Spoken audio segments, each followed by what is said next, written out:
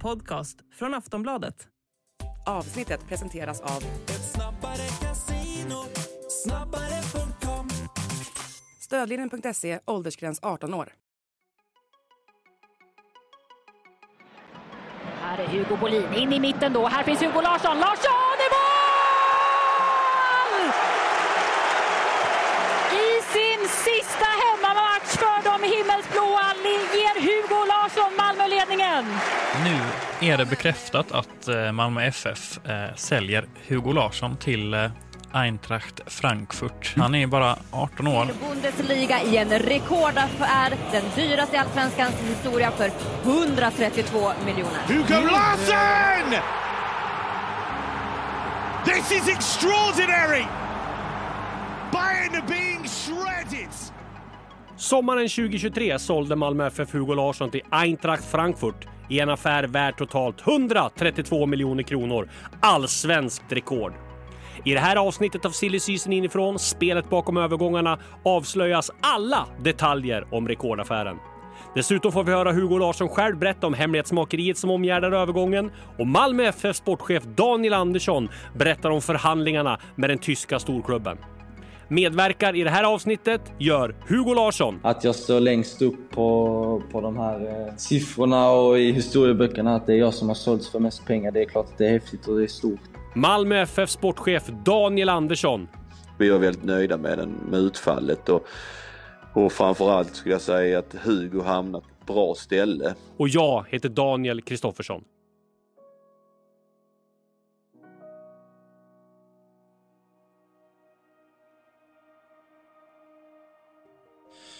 Jag var väl supertalang, men jag var väldigt duktig ganska tidigt. Jag minns att jag vid 11 års ålder var i Bolton i England, och när jag var 12 var jag nere och besökte Chelsea, så att jag fick ju göra ganska mycket sådana saker även när jag var väldigt ung.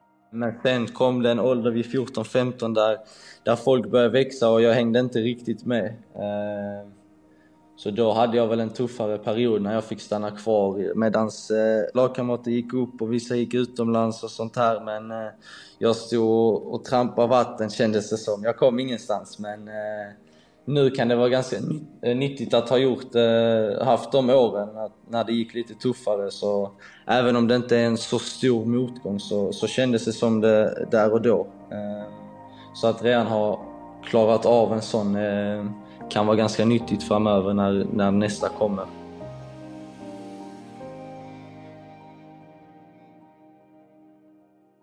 Börja berätta lite grann om första gången du såg han och första gången du fick reda på vem han var. Den kan ju ha varit i 16-årsåldern när man såg han första gången, och det är ju en spelare man ser när man står och tittar på en ungdomsmatch. Han har ju en enorm energi och vilja att ta bollen hela tiden, så att han har ju alltid utmärkt sig. Då i början var han lite mindre, men han hade ändå samma intensitet, så att det var väl egentligen första gången jag såg honom. Det som stack ut var väl egentligen hans energi redan då. Sen att förutse då, det var bara liksom att jag tyckte att han utmärkt sig där. Sen så kommer jag ihåg när vi spelade Youth League med vårt, det var ju vårt U19-lag som spelade ju, så då där kunde man se att han hade något speciellt, för då matchades vi mot riktigt bra lag, bland annat Chelsea och så där såg man att han stack ut i de matcherna, verkligen. Kommer du ihåg när han fick chansen i A-laget första gången, liksom när ni beslutade att ta upp han i A-truppen och sådär, hur tankegångarna gick då? Det var ju i samband då med Youth League precis där innan, och då hade han utmärkt sig väldigt mycket i U19 just med den här energin och sitt spelsinne. Och jag minns hans första träning och att han liksom inte, han gick in och han bad inte om ursäkt, utan han bara körde på. Vilket också alla lagkamrater märkte, här är någon som tar för sig. Alltså verkligen. Sen är han ju en väldigt fin och ödmjuk kille, så att han kunde balansera det här, liksom verkligen ta för sig på planen och in och tackla oavsett vem det var, och samtidigt liksom ändå med glimten i ögat. Så att där utmärkte han sig väldigt snabbt och fann respekt av lagkamrater. Och sen i Allsvenskan då, kommer du ihåg någon sån där match som stack ut för honom, eller var det liksom mer helhetsintrycket där? Jag skulle egentligen säga att det är ett helhetsintryck där han kan säga att han stegvis blev bättre och bättre, kan man säga. Alltså han var bra redan från början. Han spelade och till för sig i träningsmatcher och alla tränare som hade honom gillade honom. Men jag skulle säga att det som utmärkte är liksom att han hela tiden tar kliv, han driver sig själv i träning och vill lära sig från match till match. Och den här vårsäsongen innan han går, då blir han bara bättre och bättre och bättre. Och till sist, liksom, trots att vi har många bra spelare, så är han en av de bärande spelarna. Liksom. Och sen in i straffområdet. Och där har vi ledningsmålet för Malmö FF. Ja, det tar inte ens 3 minuter för att fullpoängaren hittills i år ska ta ledningen. Vi undrade hur man skulle få hål på ett försvarsstarkt Varberg. Alltså där gör man, Hugo Larsson. Man gör ett par ändringar och inte vilka som helst. Vecchia Christiansen in i elvan. En som är kvar i elvan och som har blivit bättre och bättre i takt med att hela Malmö har blivit bättre och bättre i Hugo Larsson. Ja, verkligen. Och det är ju några som tar in bollen i straffområdet där, och sen är det såklart Hugo Larsson i sin sista hemmamatch för Malmö FF. För den här gången i varje fall, som sätter dit den. Börja och berätta lite grann när du började fatta att det var liksom stora klubbar som skulle komma med i bilden och sådär, när intresset började öka för det. Jag tror i hösten med vår Europa League-spel och allt det där, när jag började få spela mycket under August, så fick jag väl börja höra av agenter och rådgivare och så här att det är stora klubbar som håller koll på mig och så vidare. Så då fick man väl en förståelse om att det kan bli någonting väldigt stort. Sen tog säsongen slut och sen kom januari med Bournemouth och allt vad det var. Ja, det var ju där när det var intresse för Bournemouth, där det var i Marbella. Berätta lite grann om det, för då hade väl det varit intresse på honom från rätt många lag som var där och kolla, eller hur liksom, när började det? Ja, men alltså det var ju liksom en hås hela vägen in och extremt många lag såklart intresserade. Sen så, vi värderar honom jättehögt och det gör ju att det diskvalificerar rätt så många klubbar, kan man säga. Och till sist så blir det liksom bara några kvar som klarar att betala den transfersumman vi vill ha, och Bournemouth var ju en av dem då. Och de tryckte ju på ganska hårt och ville ha dem. Vi förhandlade länge och till sist så fann ju vi en överenskommelse med dem där vi tyckte liksom det var okej. Just förhandlingarna med Bournemouth, åkte de över till Malmö, eller var det i Spanien, eller var det liksom över Zoom ni hade de diskussionerna, eller? Nej, det var bara jag vet att Hugo träffade dem, men vi hade bara samtal via Zoom med dem, så vi hade inga personliga möten med Bournemouth. Men jag tror, det får jag säga Hugo svara på, jag tror att de träffade honom, om jag minns rätt. För då hade det varit Allsvenskt rekord också, va? Absolut. Ja. Så det tyckte vi också liksom var bra, men Hugo, jag vet inte riktigt om han var med på det någon gång egentligen liksom, men det gick upp för honom där att han ville inte.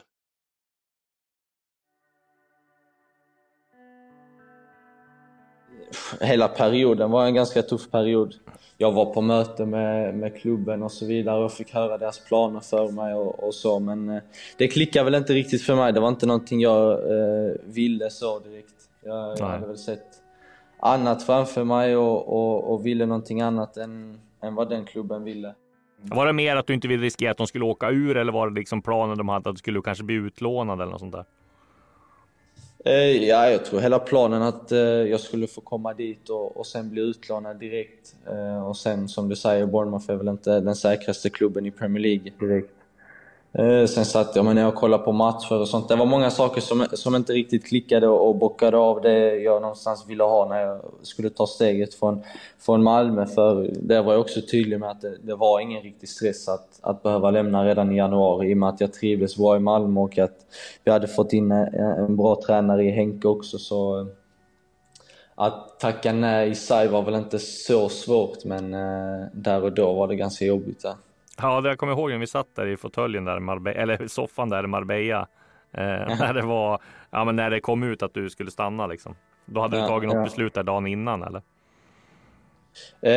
Jag tog väl beslutet där nere. Danne såg på mig när vi flög ner att jag mådde sådär, så vi satt oss ner och snackade och han var ganska tydlig och det har jag sagt i efterhand att jag var otroligt tacksam för att de hade inte heller någon stress att jag skulle iväg för att de skulle få pengar eller så här, utan de var tydliga med att om det inte känns rätt för mig så behöver jag inte gå. Så att efter det så blev det väl lite lugnare och sen bestämde jag mig i dagarna där att jag stannar och hoppar över den möjligheten. Det var där han sa nej de sista dagarna. Så när vi åkte till Marbella visste vi inte. Vi visste att vi var nära och sen blev vi överens med dem, tror jag, precis där i de dagarna. Men det sista liksom, sista detaljerna. Men då kom han och sa att han inte ville gå. Det gick upp för honom där att han ville inte ta det steget. Och det var fine med oss liksom. Han är ju en helt underbar kille liksom, så att man var ju där för honom och det var liksom ingen hard feeling från vår sida, utan man säger sportligt var det bra att behålla honom för så bra han var. Sen visste man kanske inte där hur bra han skulle vara under våren heller i och för sig, men nu själva lagbygget så liksom, han är kvar, vi förhåller oss till det och vi visste ju liksom att det skulle kanske vara ännu större intresse i sommar. Ja, någonstans förstår jag väl att det brukar också vara enklare att lämna under ett sommarfönster än ett vinterfönster också. Så att där inte skulle vara några alternativ till sommaren, det visste jag att det skulle kunna vara ändå. Så jag sa ju inte nej till en utlandsflytt direkt, utan jag pausade den väl bara lite. När fick du reda på Frankfurts intresse? Efter där januari så tog det väl några veckor och sen bytte jag agent med allt vad det innebär.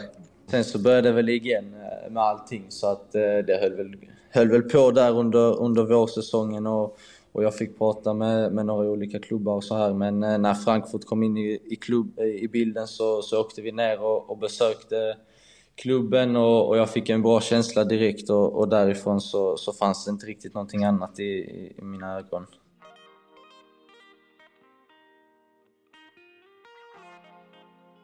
Så de kom väldigt tidigt med och jag minns inte exakt, men jag tror att det var precis innan allsvenska starten de började visa intresse, någonstans där, utan att vara helt säker. Men de var tidigt med och visade väldigt tidigt att de ville ha Hugo liksom. Och då handlade det inte om utlåning heller, utan då var det liksom en rak försäljning där. Nej, det var en rak försäljning. Så att, och det är klart, det kändes ju bra för vår sida, liksom en stor seriös klubb.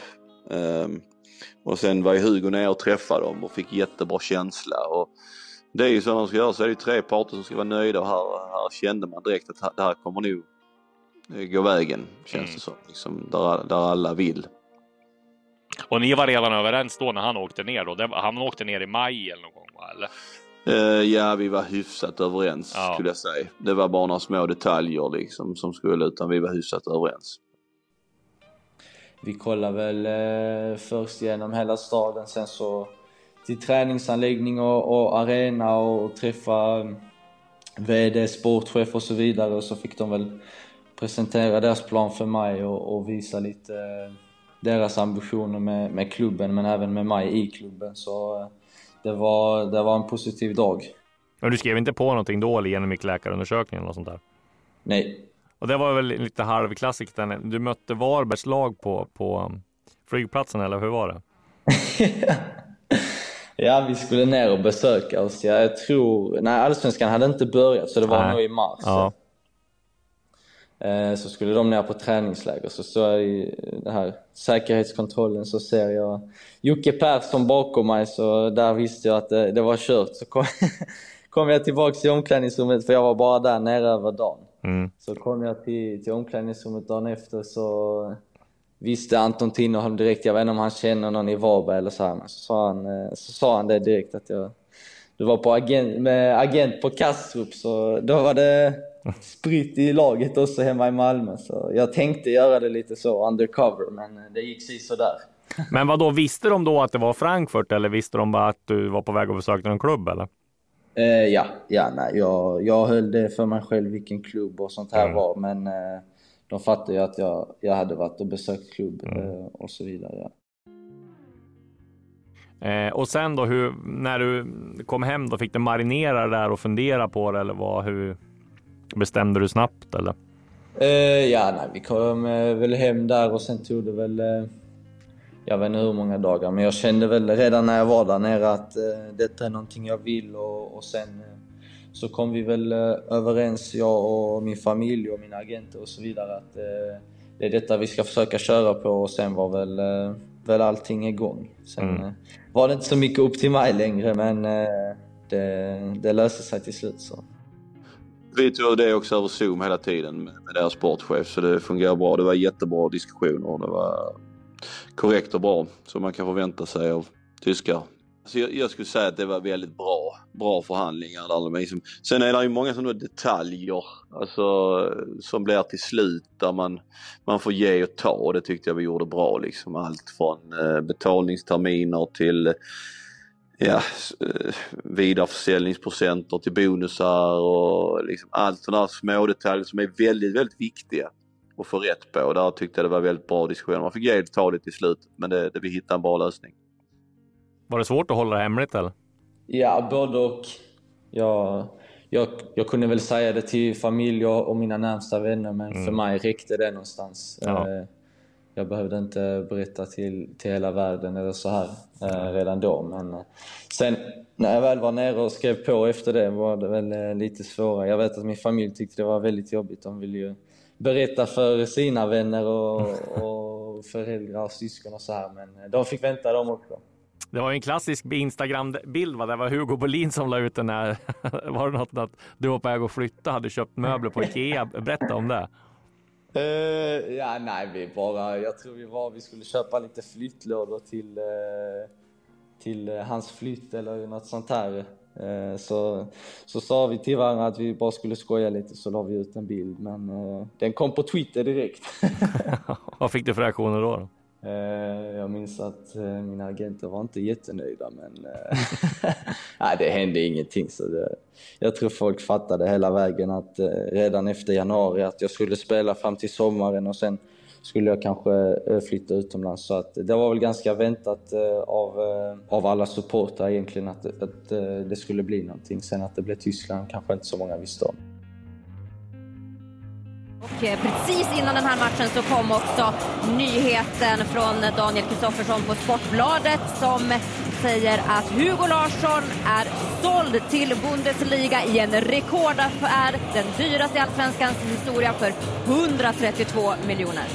Nu är det bekräftat att Malmö FF säljer Hugo Larsson till Eintracht Frankfurt. Han är bara 18 år, och enligt MFF så är det här den största spelaraffären som en svensk klubb någonsin har gjort.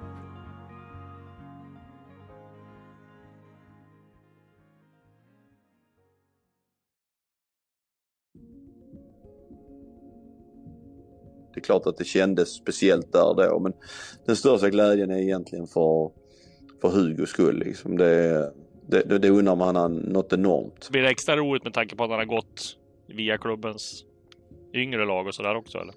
Ja, men det tycker jag. Det är ju för hela vår akademiverksamhet, så är det kvitto på att man kan ta fram en sån spelare. Det är klart att det är något speciellt när det är någon riktigt en av våra egna som har gått den långa vägen. Kommer du ihåg vad du fick för reaktioner och sådär från spelare och alla i klubben? Jag tror alla bara var jätteglada. Det var så mycket hås kring det. Man frågade Hugo, så att när det var klart så var det dels... Ja, alla undrar honom detta, för att det är en sån fin kille. Hur ofta tänker du på att det är rekord då? Där och då tyckte jag det var väldigt coolt, och någonstans kan jag tycka att det är häftigt fortfarande att jag står längst upp på de här siffrorna och i historieböckerna, att det är jag som har sålts för mest pengar. Det är klart att det är häftigt och det är stort, så att i vardagliga livet tänker jag väl inte på det, men kommer det upp någon gång så är det klart att jag kan vara stolt över det. Vad betyder den här försäljningen för er då? Det var ju rekord i Allsvenskan, men och ni är väl lite så beroende av pengar heller så, men det är klart att ni är beroende av försäljningar och så, men vad skulle du säga att den betyder? Jo, men absolut. Vi bygger ju också vår verksamhet, vi behöver sälja spelare. Så är det. Det behöver vi göra. Sen rekord och sånt, det bryr inte jag mig så mycket om faktiskt. Alltså, det gör jag inte. Vi var väldigt nöjda med det vi fick. Alltså, och det betyder såklart mycket. Alltså vår värdering av spelaren. Så kan man alltid säga att man ska ha lite mer, eller man kunde fått lite mindre, men vi var väldigt nöjda med utfallet. Och framförallt skulle jag säga att Hugo hamnat på ett bra ställe. Ja. Det gör ju någonting, man kan säga personligen gör det ju väldigt mycket, man är glad för hans skull. Tittar man för klubben så är det klart att varumärket, man säljer en spelare som sen lyckas så pass bra, är ju jättebra, alltså för framtiden. Plus att där finns ju såklart även framtida intäkter baserat på hur han presterar där. Vilket såklart är bra för klubben, att det kan komma in mer intäkter, men också marknadsmässigt och varumärkesmässigt så är det ju fantastiskt att vi kan ha spelare från vår akademi som är ute och presterar så bra på den nivån. Jag tror ordförande Paulsson sa väl det, att det var 3 steg, va? De här bonusarna. Dels var det matcher och men det brukar väl vara Europa, om de kommer till Europa eller Champions League. Ja, jag vet inte vad han har sagt, men generellt sett så brukar man ju få med olika bonusar på prestationer. Det kan ju vara matcher i Europa, och sen så vill man ju gärna ha någonting om de säljs vidare också. Tuta wants to shoot. Larsson buries it in the corner. That's what they came here to see. A well-struck goal. Hugo Larsson with his first goal. Ja, och det har blivit succé direkt för Hugo Larsson i sin nya omgivning, och därmed kan Malmö FF inom kort räkna med att det tickar in ytterligare drygt 10 miljoner kronor in på kontot. Det handlar alltså om att Hugo Larsson snart är uppe i det antal matcher som aktiverade en bonus som Malmö FF skrev in när det gjorde försäljningen till den tyska storklubben. Here's Marmouche. Still going Marmouche. Larsson. Hugo Larsson! This is extraordinary! Bayern are being shredded! Real good intelligence.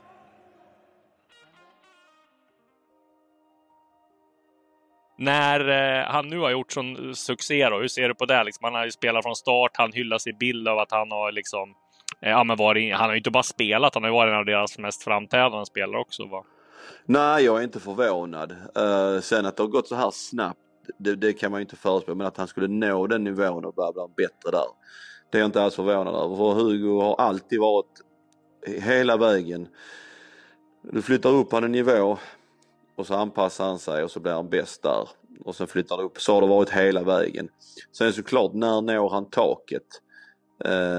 Men jag tyckte han visade även i Europaspelet förra året mot bra motstånd att han hade nivån i sig, så att jag är inte förvånad att han har tagit det, för att han driver sin egen utveckling något helt enormt, så att han har en nivå till. Sen är ju frågan vad slutmålet är. Och vad tror du om hans fortsatta karriär i både landslag och klubblag?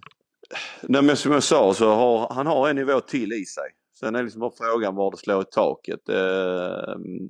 Fortsätter han så han kan gå hela vägen. Sen så är det också lite grann marginaler där på allra högsta nivån ju, när du byter sen, att du ska hamna lite rätt med en tränare som tror på dig, och för det är såklart nästa nivå så är det ju ännu bättre spelare att konkurrera med, så att men han har en nivå till, och jag ser ju framför mig att han kommer att spela landslaget i många år. Det är jag ganska övertygad om. Och nu då, drömmen med Frankfurt, vad är det? Kanske, dels så tar de till Europa och får spela mycket i Bundesliga. Vad känner du där?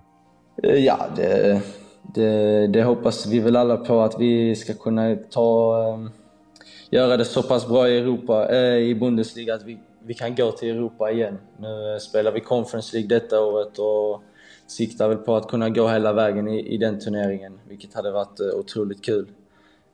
Men att göra ett bra år i Bundesliga och förhoppningsvis fortsätta på Europaspåret som Frankfurt har haft nu de senaste 2-3 åren är väl en målsättning vi alla har. Sen får vi se hur det går. Ja, men vad säger du annars då, just det här resan du har gjort i Malmö från från ungdom till en rekordförsäljning?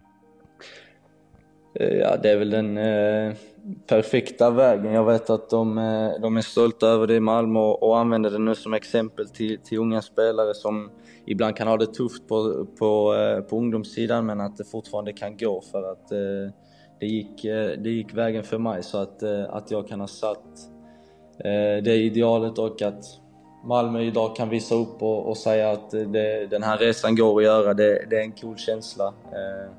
Sen för mig att det gick så snabbt som det gick, det är bara coolt att det blev så bra också. Så det är häftigt att ha fått göra hela den här resan, men nu börjar väl nästa här nere, så det är bara att köra.